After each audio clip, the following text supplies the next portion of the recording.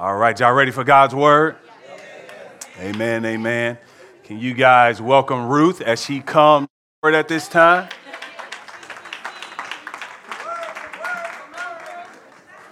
Hold on, let's see. All right, if you got your Bibles, we are going to be in Romans chapter 10, starting at verse 10 and ending at verse 13. We've been in Romans for 2 years. You ought to know where that is. If not, Lord help you. Hopefully you charged your Bibles last night. If you're there, say amen. If you're not there, say hold up.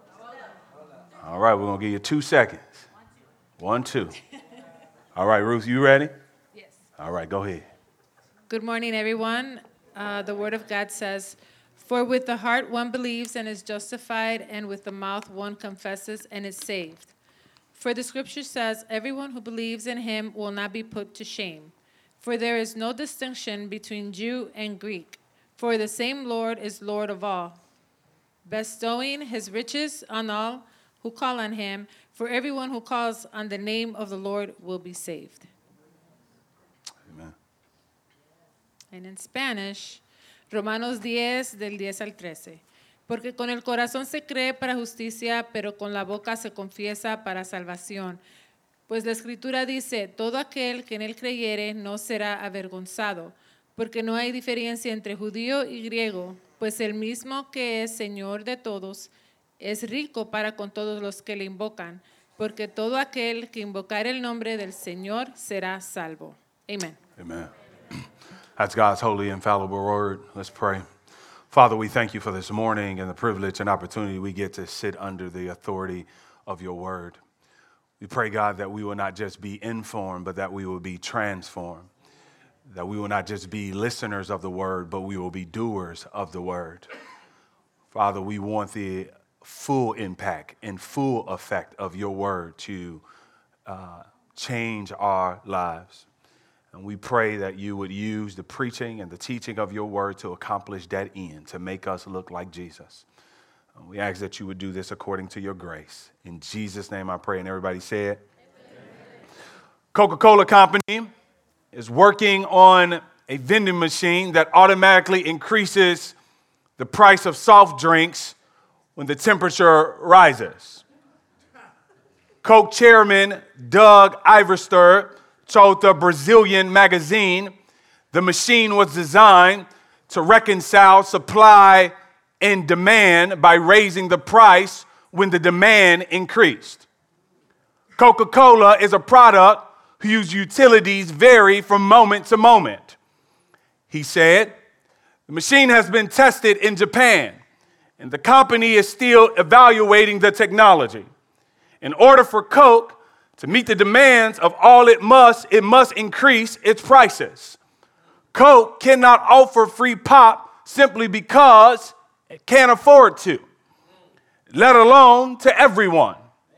Instead, the more that it is demanded, the higher it becomes. That is the way pricing works in the world. In the kingdom of God, we can be thankful God uses his economy is totally different. He uses a completely different approach.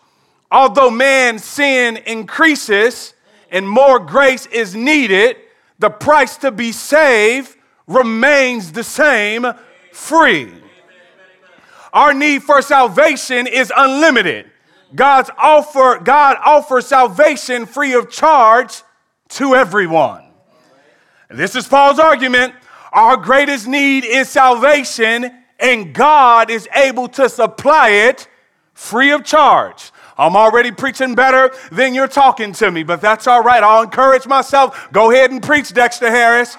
It gets better. Not only is it free, but no matter how many people come wanting salvation, unlike the Coke supply, the price remains the same, free of charge.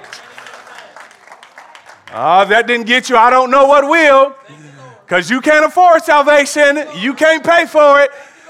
And the demand is deep, and it's all over the world, and yet God ain't raising the price.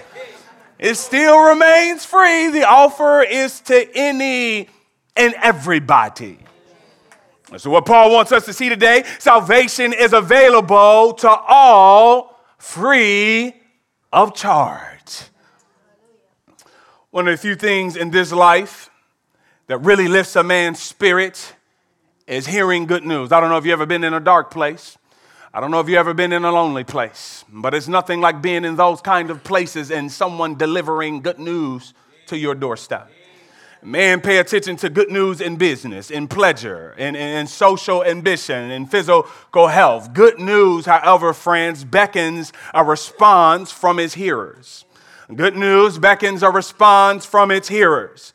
Black Friday in a few months will testify to this truth. People will stand outside all night in response to some good news. They're called doorbusters. I wish they'd line up for church like that. Oh, I do. I think every pastor just hopes that people will line up for the good news of the gospel.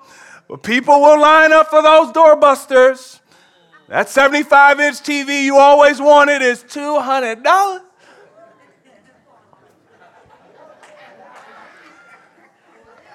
Some of y'all ain't never shouted so loud, boy. Even church can't get you to shout as loud as a 75-inch.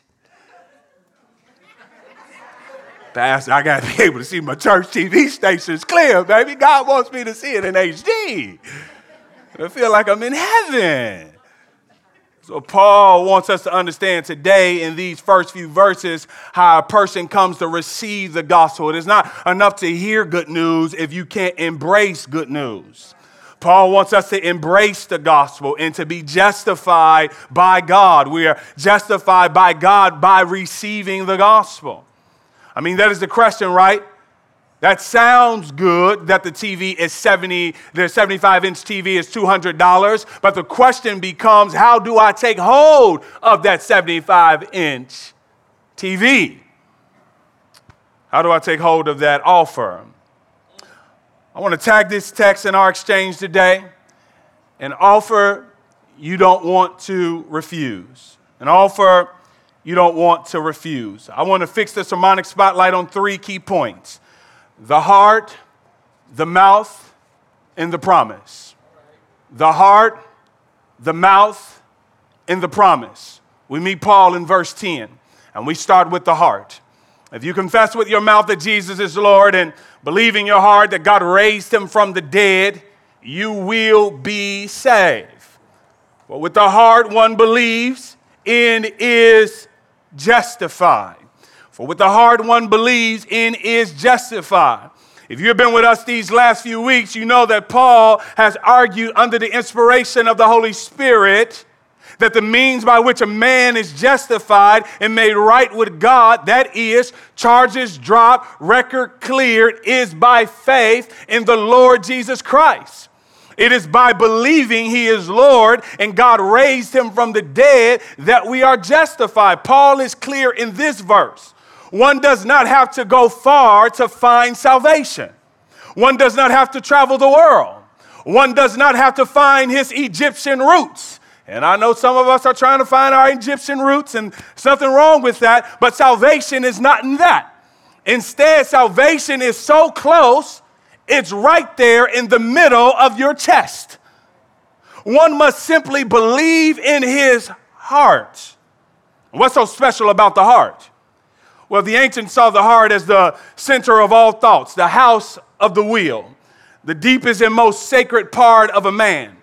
Paul is saying that to be saved, a person must place his absolute, lean in on this church, trust in the finished work of Christ. What work? Remember earlier in the chapter, he mentioned the resurrection. However, a resurrection presupposes a death. So Paul wants lost men and women to know that if they will be saved, they must believe in the completed work of Jesus Christ with all of their being. This is Paul's doorbuster. God is handing out eternal life. But you don't have to leave your house or wait in line to take hold of it. Instead, you grab it with your heart. Friends, you can't be saved without believing with your heart. You cannot be saved without believing with your heart. If God ain't got your heart, you ain't got salvation. I'm going to say it again. I like the way it sounds. I'm going to play it back for you. If God ain't got your heart, you ain't got salvation. It's just that plain and it's just that simple. Before we embrace Christ with our arms, we must embrace him with our hearts. There's a lot of people hugging Jesus that don't love Jesus. There's a lot of people hugging Jesus that don't know Jesus. There's a lot of people hugging on to the church, but they don't know Jesus. Yeah, I know it's true that people can hug you and not like you. Oh, y'all in church, y'all act like y'all know what I'm talking about. Yeah, there's a few people that almost made you lose your religion because they didn't hug you and didn't love you. Yeah, people will do that. They smile in your face all the time. They want to take your place. I knew y'all knew the song. I knew y'all ain't just listening to 90.1 or 102.3. Come on now. What do we call people who embrace Jesus with their arms and not with their hearts? We call them hypocrites. If you give Jesus your body and not your heart, you're not saved. This is how you get people that will lift their hands in church but will not lift a finger to help their brother or sister. It's why you get people that back in slavery that would lift their Bibles and then lift their hands to whip black and brown brothers and sisters because there's a way that you can say that you love Jesus and in your actions deny him. This is why people enjoy religion and not the gospel. Because the gospel requires your heart. The gospel requires a relationship. Religion is just about performance and no relationship. You can be religious and never transform. You can come to church and never transform. Religion is easy. Because I can claim salvation while never surrendering to Jesus Christ. Religion is easy because I can say with my mouth that Jesus is Lord, but my bank account denies him. Religion is easy. Oh, it's easy, friends. It's easy to get into church and not get into God. It's possible to go through the mechanics of Christianity and never have a real heart-beating, vibrant relationship with God. But I don't know about you. I didn't come out of my bed to play church. I need to know him. I need to feel him. And I need to know that he's living and moving in this soul. I can't speak for your soul. I can't say anything about your soul. I'm just going to speak for myself. I don't want religion. Religion is cold and dry. I want a God that can move, that can transform, that can make me different and can make me new. I want to fall in love with Jesus.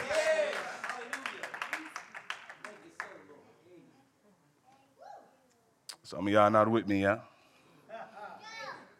Religion allows you to have Jesus as a side chick while remaining committed to the world. Okay, now I'm hitting home now. I figured I needed to bring your terminology. I see Jesus could be a side chick while you remain committed to the world. But you say he gets me on the weekends. Oh, y'all know the song. Y'all gonna act like y'all don't know the song. I give him Saturday and Sunday. What else he want from me? I'm faithful on the weekends. When I go to church, Jesus got all of me. I just ask when I get to the parking lot, he stay in the building. That's all. What's wrong with that? I told him I ain't ready for no relationship. Oh, Jesus, it's not you. It's just me. I still want the benefits, though. But I ain't trying to rock with you like that. Because if my real girl see me with you, she may break up and leave me. So I got to keep you in the cut. Because the moment I expose you, it's going to cause some issues in my household, and I can't have that because you want to take over. And I told you before we started this relationship that you get the weekends, and now you want the whole week, and I can't have it. That's religion.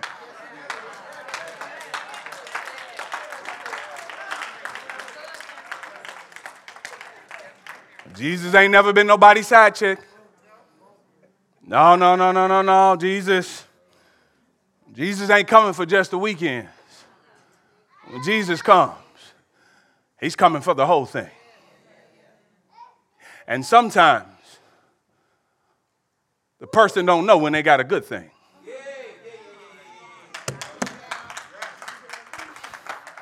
So they keep messing with the wrong thing and mess around and lose a good thing.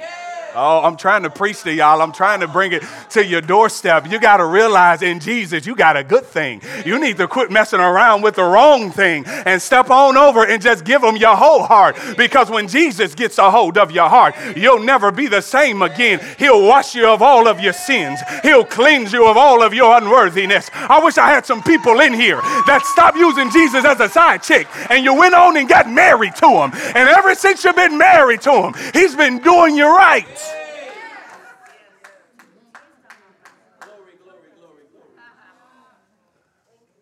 We got to be like the Tin Man.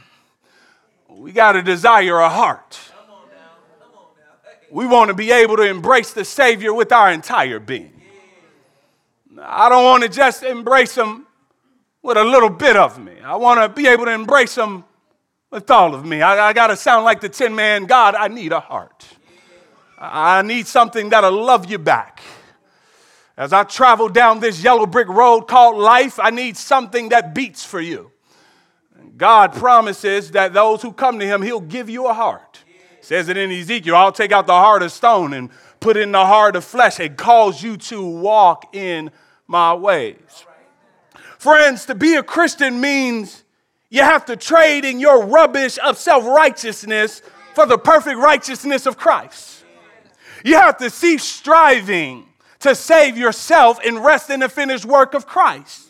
No longer depending on your accomplishments, your religious pedigrees, or good works for God's approval, but only what Christ has accomplished for you. In other words, Paul is saying God can only save those who stop trying to save themselves. Oh, you didn't catch it. You missed your shout. There it was. And God can only save those who stop trying to save themselves. Imagine a person whose house is on fire. The fire is raging out of control, and soon a fire truck pulls up, sirens blazing, and the firefighter runs in to rescue the person who's stuck in the fire, and they say, how dare you come to my house and think that I can't handle this fire myself? Firefighters are for weak people, not for me. What would you think of someone like that? You out your rabbit mind. This person has a false perception of themselves. In reality, many people remain in the flame simply because they refuse to believe in the Savior because they believe they can save themselves. Salvation is a matter of the heart before anything else. We know that the fire department are there for those who need saving. There is a power that exists that exists for those who need it. That power exists because we can't deal with the problem ourselves, the fire. And we admire firefighters because they are people who have committed themselves to take on the power of fire at a personal expense.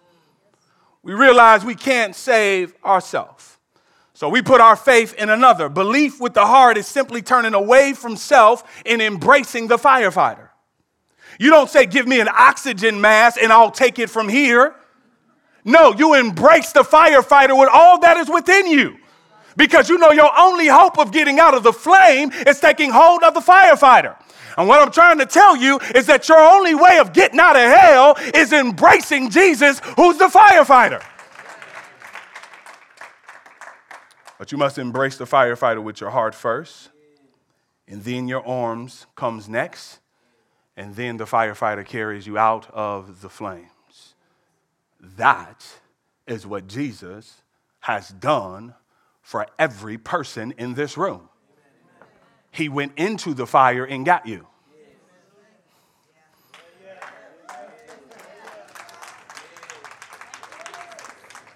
Since I'm here, I might as well park my car. I'm tired of people saying that they found Jesus. Jesus was never lost. I wish you would stop saying that. That's bad theology. You didn't find Jesus. Jesus came in the fire and got you.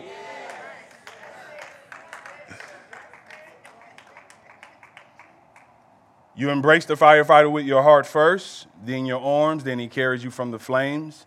By the heart, one believes in the firefighter, and all those who believe in the firefighter will be saved from the fire. Christians are weak in the same sense that a person stuck in a fire, they need rescuing. There are people who acknowledge that a power exists that they cannot confront and live, and that is the holiness of God. This, however, is not the cause of shame, because there was a man, Jesus, who dealt with the power at his own personal expense on the cross. When someone is rescued from the flames, they're not thinking about their weaknesses. They're overjoyed that someone exists that can save them. You ain't never been saved from danger before. You ain't thinking about what you got on. You ain't thinking about how cute your hair is. You ain't thinking about how cute your nails are. When all hell is breaking loose, all you're trying to do is get saved. Y'all ain't never turned on the news and people be... They done got saved from the fire. They be looking wretched, but they don't care. I ran for my life. Grabbed me a cold pop, and I ran for my life. You think she was caring about how she looked? No. She wanted to get out of the fire. What usually happens next after such a great rescue? What happens when we make it out of the fire? What happens when we make it out of the flames? What happens on the other side? We usually brag about the person who rescued us. I mean, it's just quite natural. No one who got rescued from the flames is bragging about how dope they are. No. They're bragging about the firefighter who came in and got them. And the reason why some of us don't shout loud enough, because we think that we saved ourselves from the fire. But when you realize that Jesus Christ stepped into the flames, you'll lift up your mouth. Oh, you sit there and look cute if you want to, but let the rest of us go there for a moment. That he rescued us from the flames, and he rescued us from the fire, and we can't help but give him glory. We can't help but shout his name. We can't help but proclaim his praise and his infinite worth, because he came and got me when nobody else would come and get me. And not just anybody is coming into the fire to get you. You got to have some real love to put your life on the line for people who don't care about you. Y'all not with me? If your enemy who can't stand you, who's been giving you a hard time at work, who's been backbiting and backstabbing, is stuck in the flames, you ain't going in there for that joker.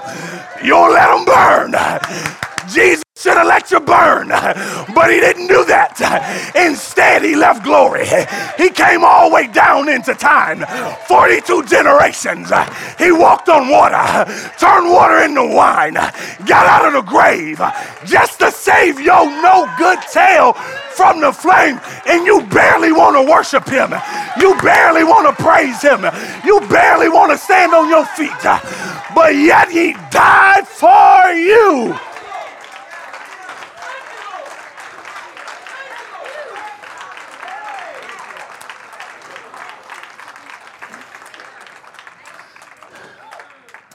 I don't get it. I don't get it. They look at us crazy.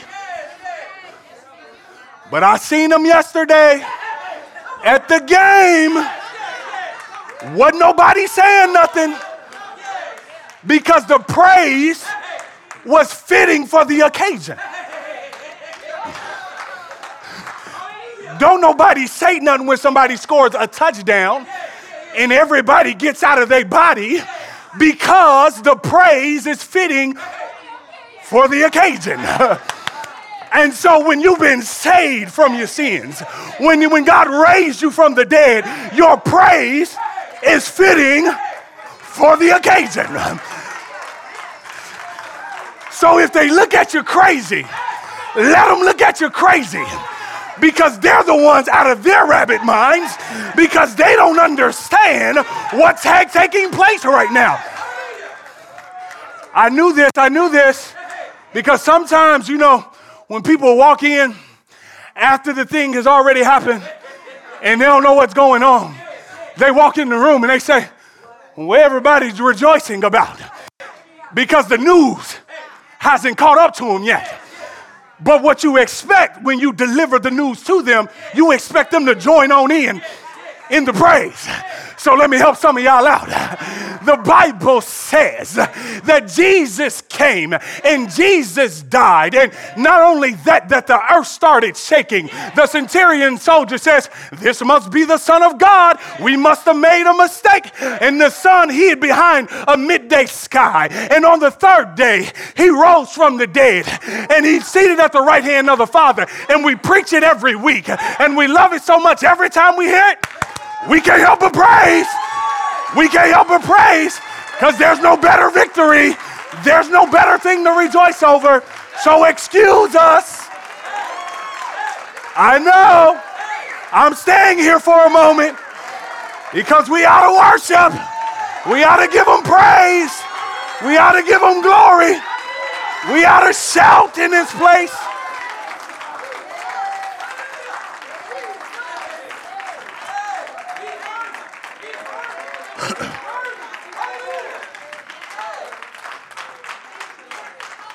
All right.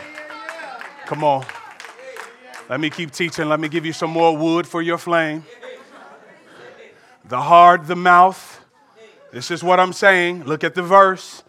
For with the heart one believes and is justified, and with the mouth one confess and is saved. What are you saying, Paul? The heart has a way of controlling what comes out of the mouth. And the mouth has a way of revealing what's in the heart. Basketball fans talk about basketball. Football fans talk about football, because football is in the heart. And so it can't help but make its way out of the mouth. Y'all still not with me? People who like alcohol talk about Hennessy, Ciroc, Coke and Crown. Oh, y'all act like y'all know what I'm talking about. Y'all been saved all y'all life. Tito's for you gluten-free people. Pastor, how you know all this? I just been talking to folks, that's all. In fact, if you have truly believed on Jesus as Lord with your heart, you will not be able you can't help yourself but to talk about him. Christians talk about Christ. Being an in-the-closet Christian is impossible. Y'all be sitting there, everybody got their hands lifted up.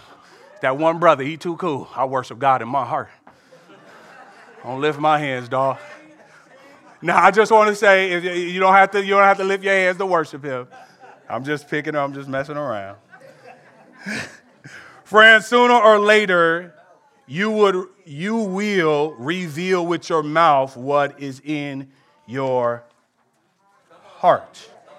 This verse tells us that there are no secret believers in Christ.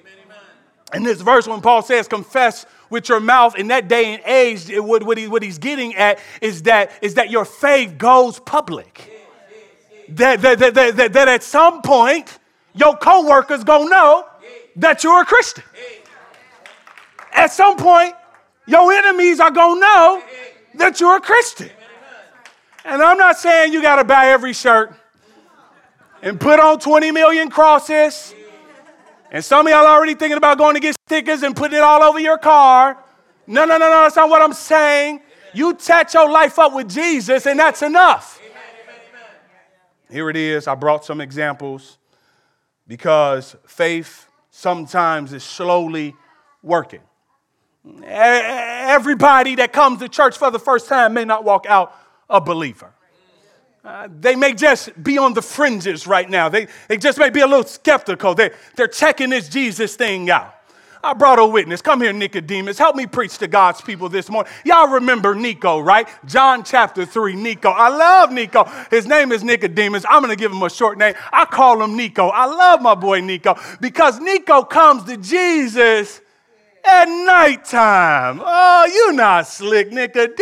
We know why you're coming to Jesus at nighttime, because you're a Pharisee. And Pharisees and Jesus, they didn't get along. They weren't really vibing with one another because everybody was flocking to Jesus and they wasn't feeling the Pharisees. But Nicodemus is a Pharisee who's been coming to church. He's been watching Jesus' miracles, but he's not sure whether he believes in Jesus or not. So he comes at nighttime so he doesn't lose his job, so he doesn't lose his friends, so that he doesn't lose his network. That's what we do. Sometimes when we're trying to check out Jesus, we come at nighttime because we don't want anybody to know that we're starting to feel him a little bit. And so he says, Jesus, we know that you are a man that comes from God because you couldn't be doing the things that you're doing. And so he admits that there's something different about Jesus Christ. But in this moment, what Nicodemus does not recognize is that the miracles that he's witnessing with his eyes is not enough to get saved. Just because you say Jesus is a healer doesn't mean that you're saved, because you need the miracle working Jesus to work a miracle inside of you. And that miracle is salvation. And so here's Nicodemus. He comes at nighttime. But if you trace what he does when you get to John chapter 7, Nicodemus' faith comes a little bit more out of the closet. And so check it out. Here it is. They trying to kill Jesus now. It's easy to follow Jesus when there ain't no persecution. Everybody's claiming Jesus when there ain't no danger around. Oh, it's easy to follow Jesus when things are going well. It's easy to follow Jesus when you got food on your table. It's easy to follow Jesus when your children are following him. But what happens when trouble comes knocking at the door? Is Jesus still sweeter than the day before? Here's Nicodemus, and he stands up. The Pharisees are trying to kill him. And he says, should we judge this man before it's time? Nicodemus is doing what in that moment? He's not directly proclaiming Christ, but he's indirectly proclaiming Christ. Y'all know y'all do it at your job all the time. You don't come out right and say that you are a Christian, but if somebody say something about the Bible, you'll say, can we condemn the Bible without reading it first? We want to be sly with our faith. But as I said, at some point, what's in your heart eventually is going to go public. Whether you're a hypocrite or a saint, at some point it's going to go public. By the time we get to the end of John chapter 7, the Nicodemus who came to Jesus at nighttime is now the Nicodemus that proclaims his faith in the daytime. Most of the theologians says that by the time we hear about Nicodemus, at the end of John, Nicodemus is converted because not only does he help take his body off of the cross, but he actually takes money and pays for his burial. You know, there's something that when you believe this gospel, when you believe that he rose from the dead, you got to be up close to the gospel. I want to hold it close. I want to see him for myself. Nicodemus' faith went public. All right. Y'all not feeling it yet? He's a Pharisee. For him to do that is to put his life on the line. for him to do that is to become an exile and an outcast. Y'all not with me yet, friends? Sometimes to believe Jesus mean that you may lose some friends, may that you may lose a job. I know y'all used to this American cute Christianity that if you believe in Jesus, he's going to give you a BMW and enlarge the square footage of your home. But there's a Bible that you can actually read and see that everybody who comes to Jesus don't always increase. Increase in their faith. Increase in persecution.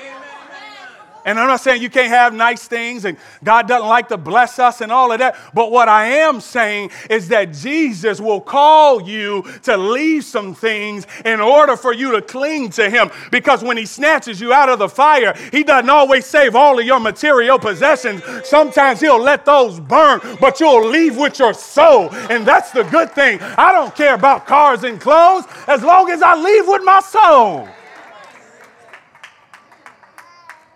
There's another lady in the book of John. Her name, or her title, Chris got a song about her. They call her Woman at the Well. Y'all remember the woman at the well. Here it is. She's on her way to get some water and to bring it back to her village. She's chilling and minding her own business. And here comes Jesus. God will show up when you least expect it. God will show up in your front room when you least expect it. And here it is. She's getting water. And the person who has the living water shows up at the well. And what does he say to her? Give me a drink. All right, I need y'all to get out y'all holy minds real fast. Because she looking at Jesus like the Savior trying to holler at her or whatever. Come on now. And she like, how you gonna get some water and you ain't even got no bucket, dude? That's just how I read it in my head. And Jesus like, listen. First of all, if you knew who I was, look how sway Jesus is. He like, now check it out. Let me tell you something. If you knew who was talking to you, you'll actually ask me for living water. Some of y'all think Jesus wants your talent and your money. He don't need none of that. If you knew who he was, you'll be asking him for living water. Oh, here it is. He's talking to her, and they get into this conversation or whatever, and Jesus says, go get your husband.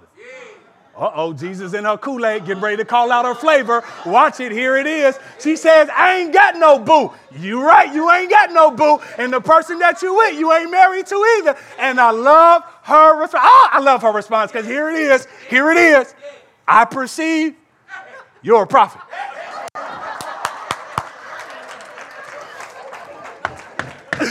Oh, when God is in your business, all you can say is, yeah, how you know that? Woo! I ain't put it on Facebook. I ain't told nobody. I've been keeping it a secret. Woo, God, how you know?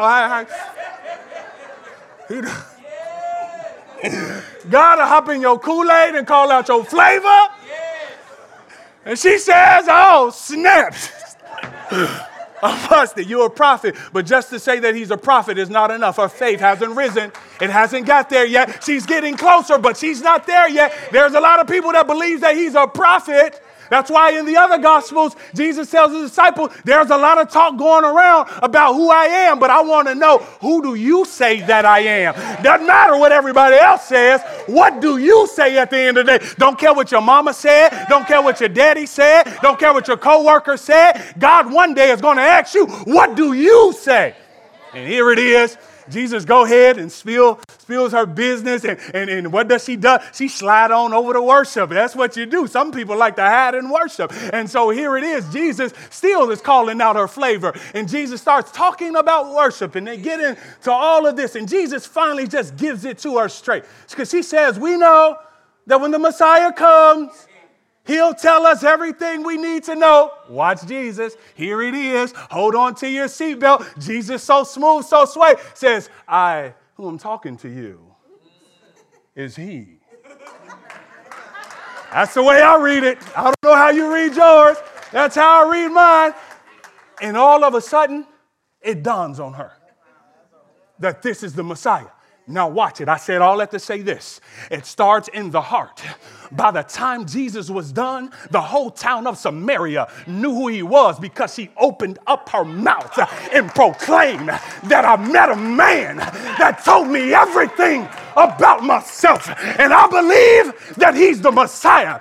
But Jesus just didn't need her to do it. He went on over to Samaria himself. And you know Jews don't rock with Samaritans. And Jesus crossed those cultural bounds. It doesn't matter if you're black, doesn't matter if you're white, doesn't matter if you're Latino. The gospel crosses all of those barriers when we preach the unadulterated gospel. Jesus is coming, and so he goes over there and he starts to speak himself. And by the time he's done, they say, we don't believe in you just because she said so. We heard you for ourselves, and now we believe him. I wish I had some people that had people come witness to you. But when you heard the gospel for yourself, you decided that I don't believe in Jesus just because you told me. I see him myself in my heart. And because I see him in my heart, I'm going to proclaim him with my mouth.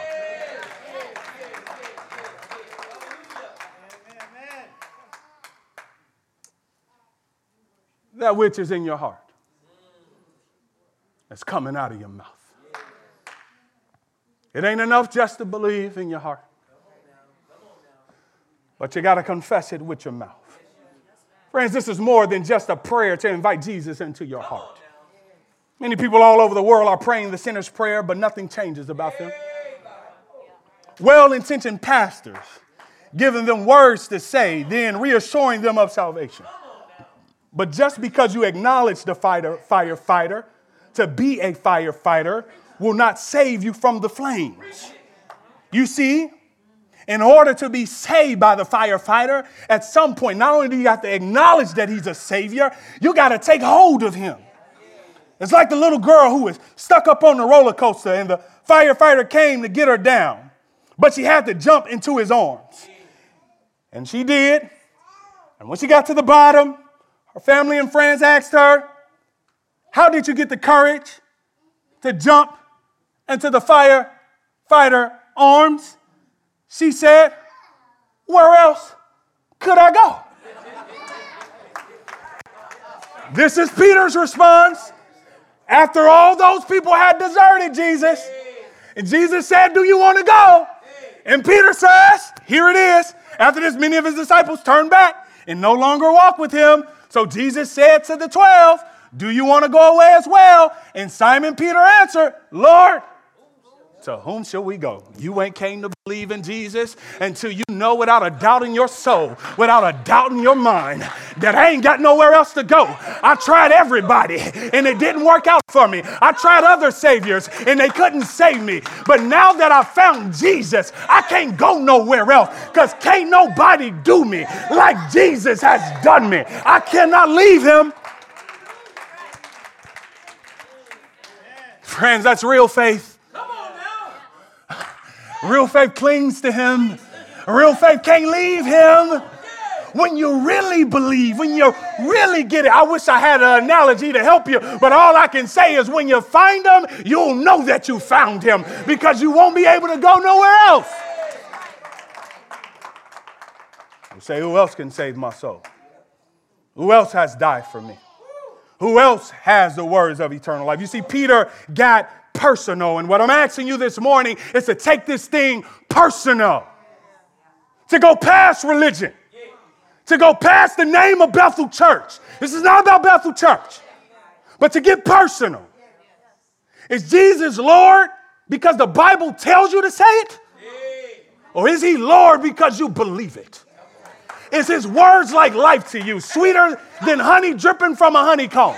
Oh, that's the way the Old Testament puts it. They were looking for words. Some of them called them a strong tower of refuge. Oh, when you get it, it starts to get personal. Some of you start making up names. You call them tear catcher. He caught your tears in the middle of the night. Yeah, you start making up names. Wonder maker. I mean, you just started making up names. My bright and morning star.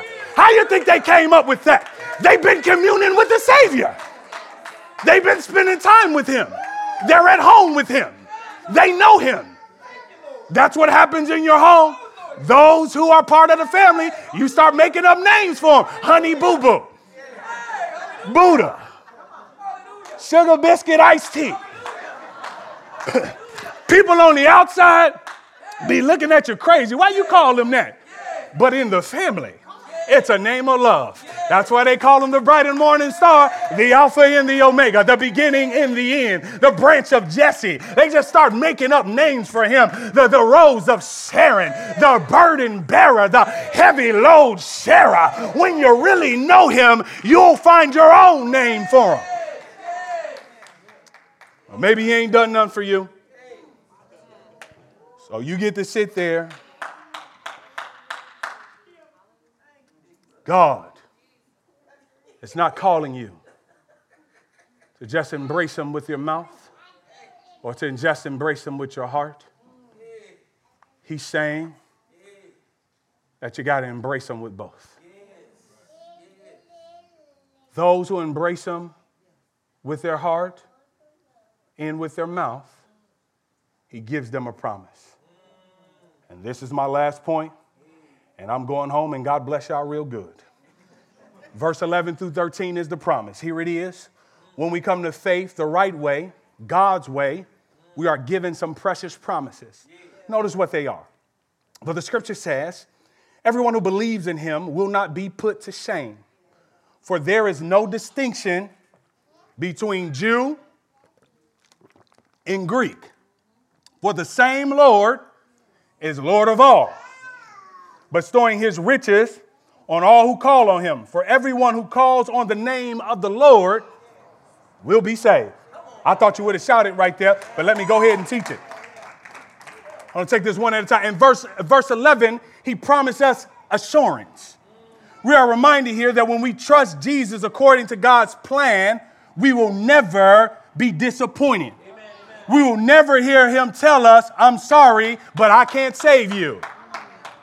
No. No one who trusts in Jesus for their soul salvation needs to ever fear losing it or being ashamed when they face him in the next life. God assures us that if we come to Jesus, that he will save us. I love it the way Allstate puts it. You know how the Allstate say, when you get in trouble, you're going to need some insurance. And so what does he say? With the sexy voice, he'd be like, Allstate stand.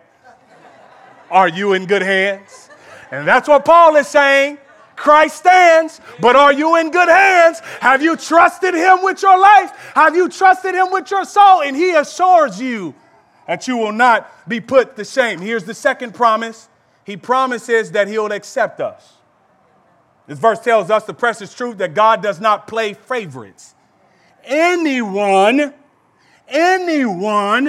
who hears his call and responds in faith will be accepted. Now, there's a lot of places you got to be nervous whether they'll accept you or not.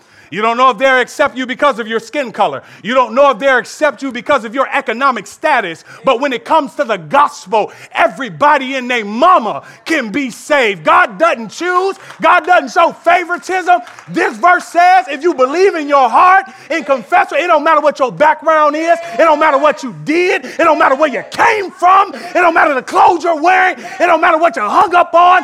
God says that if you open up your mouth, that I'll save you and I'll accept you. Oh, there's a love out there, church, that will accept you for who you are. I'm so glad church is a hospital and not an interview. You know, when you go to an interview, you got to get all dressed up and you got to put your best foot forward. But when you go to the hospital, you ain't even got to fake. Everybody in that joker sick and everybody's there because they're trying to get a healing. And what God says, when you come to my hospital, I'll deny no patient. Everybody gets a healing when they come to me. Amen.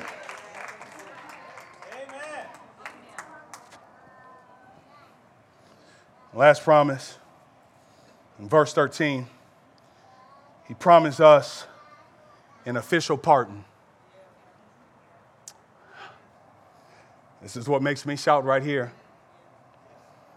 Here's the promise. We are reminded that whoever calls on the name of the Lord will be saved. This word means to be rescued from all harm and danger. Are you with me this morning? What God is promising in this verse is all those who call on the name of the Lord will be saved from all harm and all danger. What danger?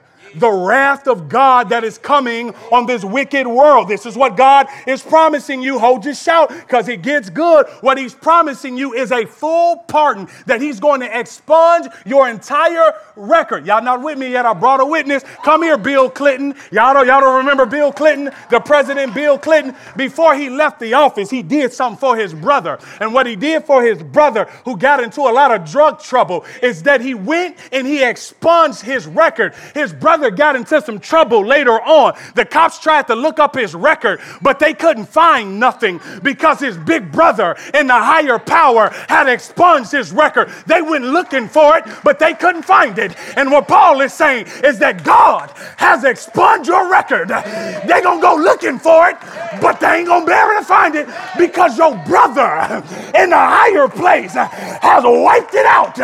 And that's what he's promising you, an expunged record and a full pardon. And you can sit there like you don't need your record expunged, but you know you got some things in your file that you don't want nobody to ever see. Some of you got abortions you don't want nobody to see. Some of you got adultery you don't want nobody to see. You done did some slum, low down, dirty stuff that you don't want nobody to see. And God says, I'll do you one better. I'll take it away so that when Satan go looking for it, he'll say, I saw that they did it. And it's not that you didn't do it, it's that they can't find it. By the time Jesus gets done, they won't be able to find your record, because when he clears your name, he clears your name. Anybody in the room needs your name cleared? You got some stuff people been holding over you. They've been talking about you, and Jesus says that I'll clear your name. Oh, I love it that he'll clear your name. Woman at the well, 5 husbands, they not gonna know. By the time that I get done, woman caught in adultery, I'll clear your name. Nicodemus, I'll clear your name. Joshua, I'll clear your name. Moses, I'll clear your name. And not only will I clear your name, I'll give you a new name. I'll call you righteous. They'll call you saint. They'll call you sons and daughters of the Most High God. Anybody want a new name in an expunged record? All you got to do is believe in your heart and confess with your mouth that Jesus is Lord, and the promise is yours. Oh, yes, it is. And it's for everybody. Okay. I hear you. But Pastor, is there enough grace for me?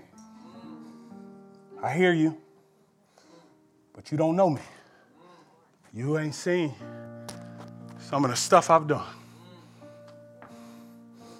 You ain't seen some of the stuff I've been through. You sure God got enough grace left for me? Coca-Cola raised its price, but God can meet the demand.